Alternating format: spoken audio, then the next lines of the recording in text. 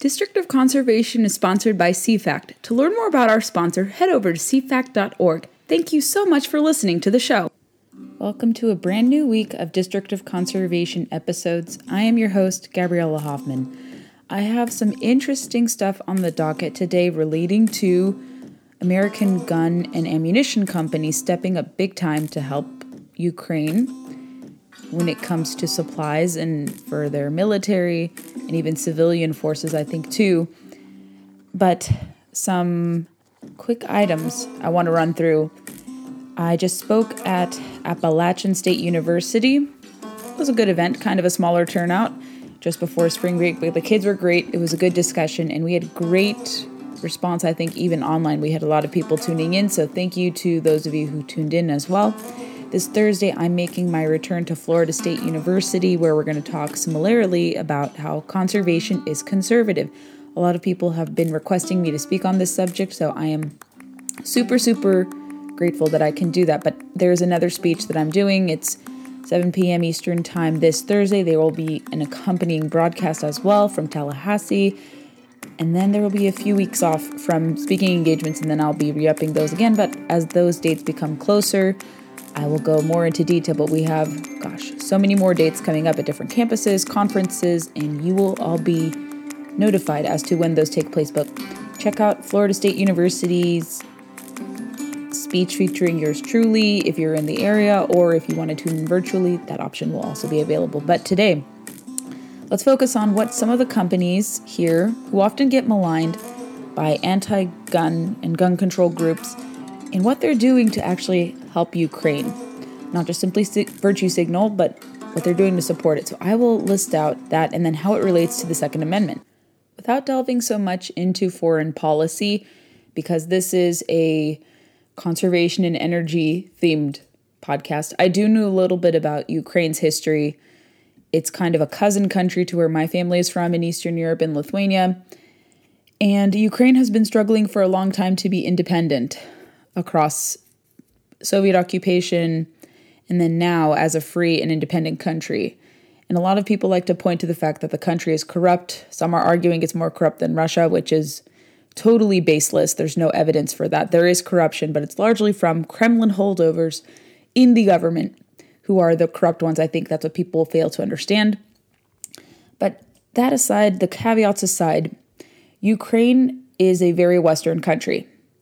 Ukrainians know a lot about hardship. If you don't know historically some of the stuff they've been through, Golodomor, which is one of the worst genocides and famines to ever be recorded. A lot of American media companies obfuscated the truth in the 1930s when that was happening. There's actually a great film called Mr. Jones, which I have yet to see, that talks about how a reporter from the British Isles or from Great Britain was embedded there and actually recorded the real horrors of Golodomor. And then there's a New York Times Moscow correspondent, Walter Duranty, who was an apologist for that, and so he whitewashed the crimes. Something you need to know about that. So even beyond its history, its early history as part of Kievan Rus, let's look at the 20th century, and that's what I'm doing here. So Ukraine hasn't really been able to catch a break from Soviet occupation, a little bit with Nazi occupation too, Molotov-Ribbentrop Pact, when both dictators Stalin and Hitler were in an agreement that was violated in 1939. And much like Lithuania, where my parents are from, there was a great reshuffling between control, largely in the control of the Soviets. And they arguably had probably some of the worst casualty numbers, some of the most horrific stuff to happen. It doesn't really matter the size of the country. I weigh all the horrors equally. But when they became independent finally in the 90s, they still were dealing with some resistance. And in the early 2000s, they finally had opportunities to get rid of Kremlin-backed oligarchs and apparatchiks from government. And they elected a guy to do that. And he later suffered poison attempts, was ousted from government eventually, and a Kremlin-backed Ukrainian president, Yanukovych, was basically installed. And then in 2014, Ukrainians held protests called Maidan or Euromaidan to rid the country of the last vestiges of corruption. Some people, and it's really disgusting to see people parrot talking points from the Kremlin, they said that this was like a globalist-backed event. Having been to protests here in the States when that was transpiring during Euromaidan and when unfortunately the Russians took over Crimea, that was not some sort of shadowy globalist event. That was a pretty organized, organic event, revolution, and that really is what started to usher in Ukraine into modern days. And then the election of Volodymyr Zelensky, I think, was a slap against corruption, things of that sort. So Zelensky, a lot of people in American media dismissed him. They thought he was a joke because he's a comedian. And now it's funny that everyone loves him, despite having kind of discounted him in the past. Very interesting how things turn out there. But in wake of all of this, in the invasion in Ukraine, there has been, a newfound appreciation for the Second Amendment in Ukraine. The country previously had pretty strict gun control policies in place. Ownership of firearms was pretty sparse. And this is how everything is interrelated. But I gave you kind of a crash course of Ukraine's struggle for independence, kind of what detractors are saying about the country, that it's worthless and corrupt, and therefore the United States shouldn't be supporting, or people shouldn't be offering symbolic support, and that's hogwash. We definitely should. They have a lot of shared interests with us. And if you claim to be anti-communist and you're not supporting Ukraine, you really are not anti-communist. And from Stephen Gutowski, and I think I cited this in articles and maybe previously in a few episodes before, because it seems like the news cycle has revolved and recycled a lot. But he wrote an article how the country's parliament in Ukraine had voted in late February to expand civilian gun ownership. The majority of the parliament voted for it. I think it was 274 of the 450 elected representatives.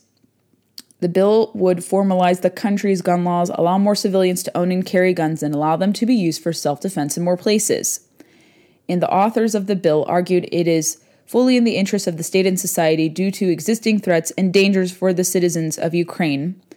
According to CTV News out of Canada, Stephen had cited a lot of civilians who had talked to different news outlets about the need for them to take care of themselves. There are worries about people invading their homes, Russian invaders invading their homes, how to protect their families, and how people are buying semi-automatic AK-47s and other rifles that a lot of people here in the States denounce. And it was really funny to see an account called Occupy Democrats say AR-15s to the effect are assault weapons. Those should be never in possession by civilians. Yet when Russia invaded Ukraine, they changed their tune and said Ukrainians should have AR-15s or semi-automatic rifles, which is ridiculous. It should be applied consistently. It shouldn't take an invasion for people to realize the importance of having gun ownership. And Ukrainians, you talk to any Eastern European, Lithuanians, Poles, even Russians too, who dislike Putin. There's actually really strong support for guns and the Second Amendment among those of us who have ties to Eastern Europe because we recognize our history. The first thing that a lot of these dictators did was they took guns first and foremost to destabilize a population and eventually take over. That's the first step to transitioning into a socialist society. They disarm people. So we recognize our history, and Ukrainians are a prime example of that. So that's kind of a quick overview why it's not atypical to see Ukrainians want to have guns. And you probably all have seen on TV different parliament members going on TV saying they have AK-47s, they have AR-15s, they're ready to defend this country. They don't have formal training, they're not military or former military, but they just love their country. They want to safeguard and protect their freedoms and keep the country sovereign and free of Kremlin influence. And that's really noble and should be commended. And that is where American gun and firearms companies have come in to support Ukraine, recognizing seeing the shared similarities in terms of wanting to protect Second Amendment rights, even though Ukraine doesn't have a formal Second Amendment.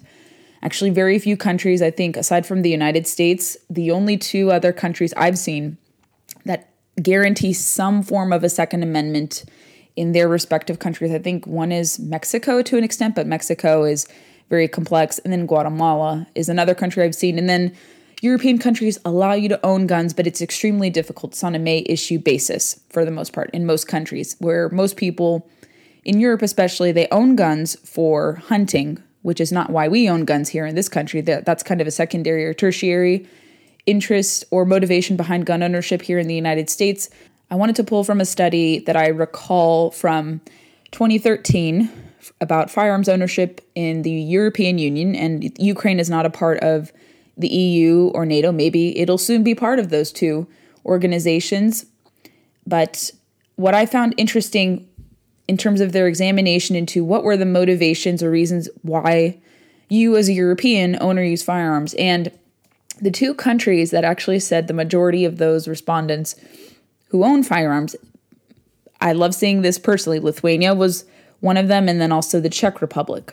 So Lithuania and Czech Republic said the largest reason why they own firearms is for personal protection. So in the Czech Republic, of the respondents they spoke to, 43% said personal protection, 30% said sports, 37% said for professional reasons, police, army, security. And in Lithuania, again, it was 43% said personal protection. For professional reasons, it was 28%. And then sports, it was 12%. And then for hunting, it was 16%. So the large share of Lithuanians, according to this, also support it for personal defense. So every country is different, but most European countries tend to support it for police because they worked in the armed forces or in police forces, and largely for hunting. Actually, hunting was the biggest share of reasons why people own guns. So very different from here. Maybe this unfortunate crisis will awaken European countries to the fact that maybe it is wise to have Second Amendment safeguards in their constitutions. I'm not sure if that will change because Brussels, the EU, is very, very opposed to firearms ownership, even more so virulently opposed than American gun control groups.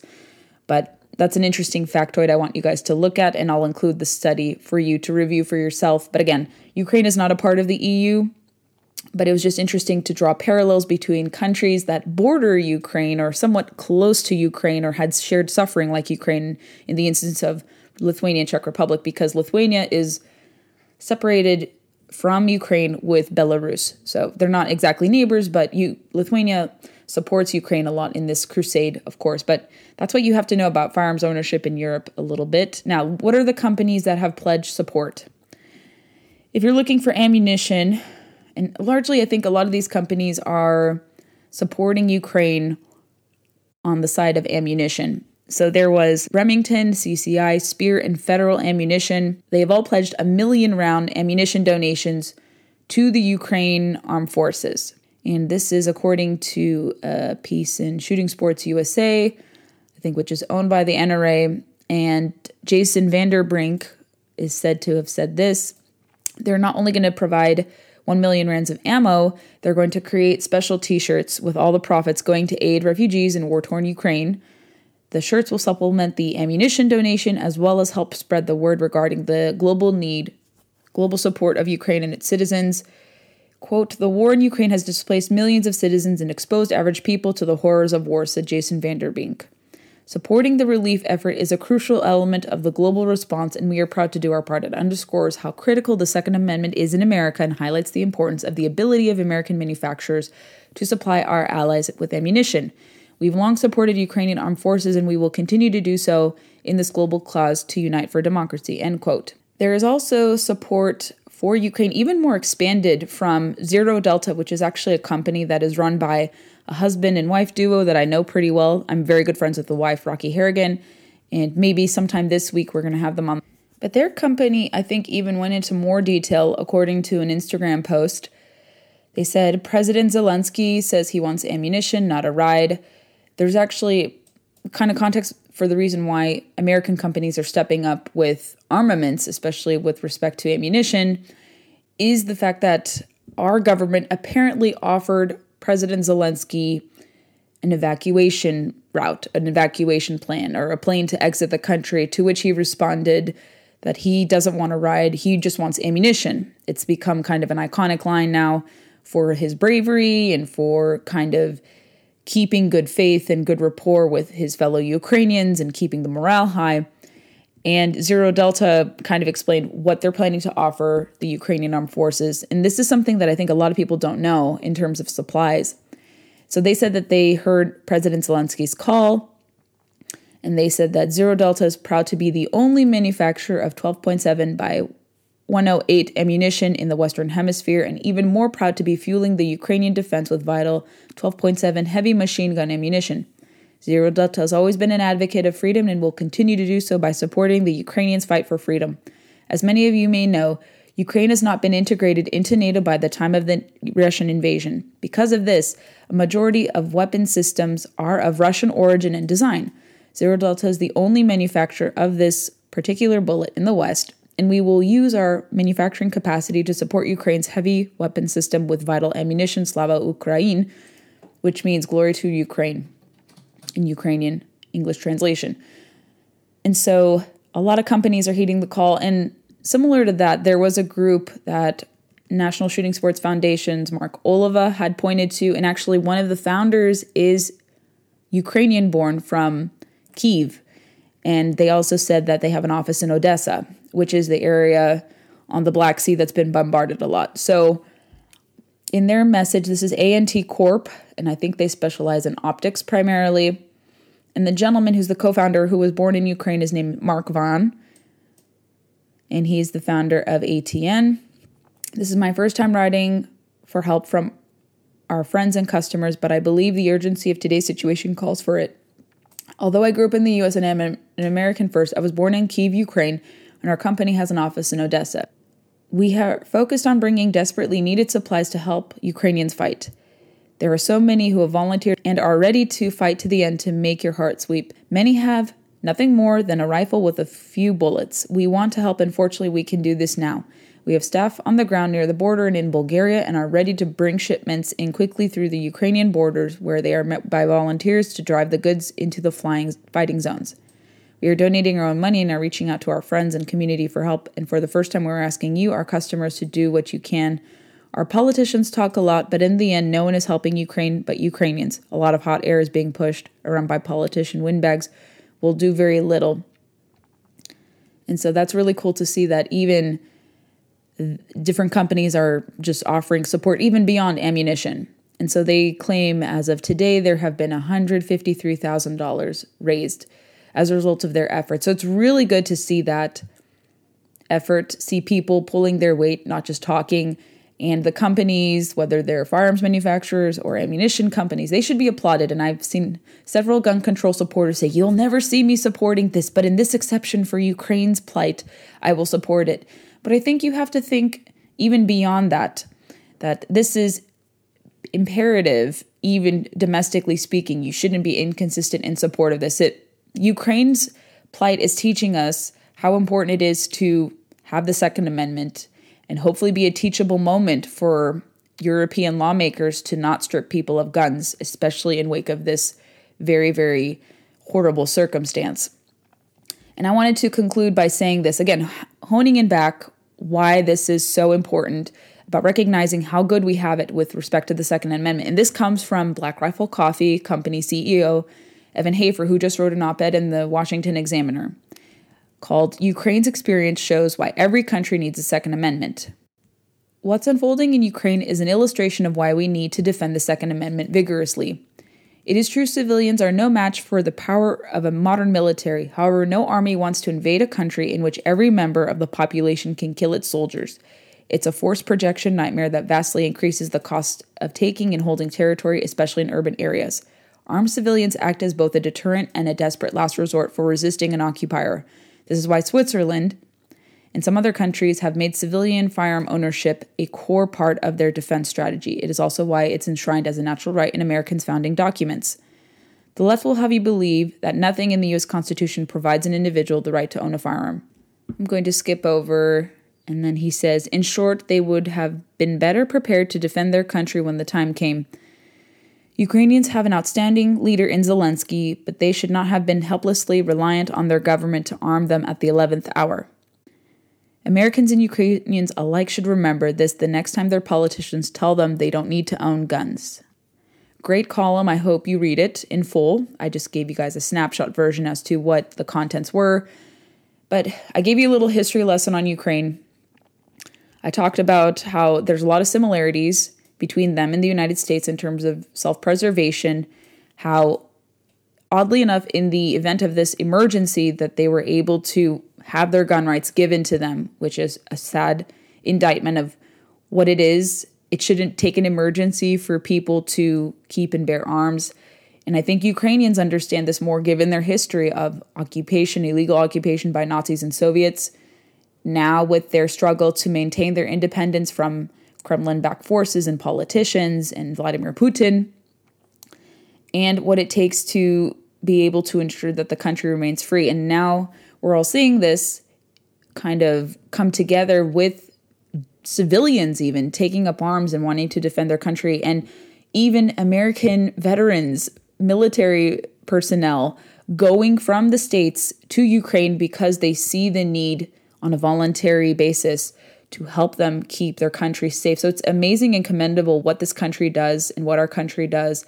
And the fact that people, veterans and maybe retired military personnel, are going to Ukraine to help them repel Russian forces is amazing. This is why the Second Amendment is extremely important, why we want to root for Ukraine to win and keep their independence, and why it shouldn't take an illegal invasion by Russia for countries to keep and bear arms. So that is what we have for you today. I hope it made sense. I hope it was concrete enough, explaining what is happening, and we can explain the energy side. I think I'll explain the energy side a bit more because a lot of people finally are recognizing that if you transition away from fossil fuels, you become reliant on enemy nations like Russia, and there's even talk of Venezuela and Saudi Arabia now as countries we're going to look to supply our oil and gas reserves, which is insane. To begin with, this administration is refusing to look here at home to open up reserves, to work with oil and gas companies to ensure cheap energy and cheap fuel are accessible to the public. And it's really detrimental to see that they don't recognize that energy independence is a national security issue. It's far more important than climate change being a national emergency. And I think that point can be debatable and debunked because a lot of these climate policies have invited our reliance on other countries, especially adversaries. So there's much to be discussed in terms of this angle, but here's the Second Amendment version. Thank you guys for listening. Thanks for listening to this episode of District of Conservation. We hope you enjoyed it. Make sure you're following the podcast on your preferred player. We recommend Apple because that's where the largest share of our listenership hails from. And you can also find us on Spotify and dozens of other platforms. Make sure you're following us on Facebook, Instagram, and Twitter to never miss a beat nor a guest announcement. And please, please, please go leave us some reviews on Apple and Spotify. Those help us go a long way in seeing how far we can go and measure our progress. So we really appreciate that. If you enjoy this podcast, please share the word with your friends. Share links to individual episodes and to the podcast. Want to appear on the podcast? Have an interesting story to tell? I'm all ears. Shoot me a message and we'll do our best to process your request.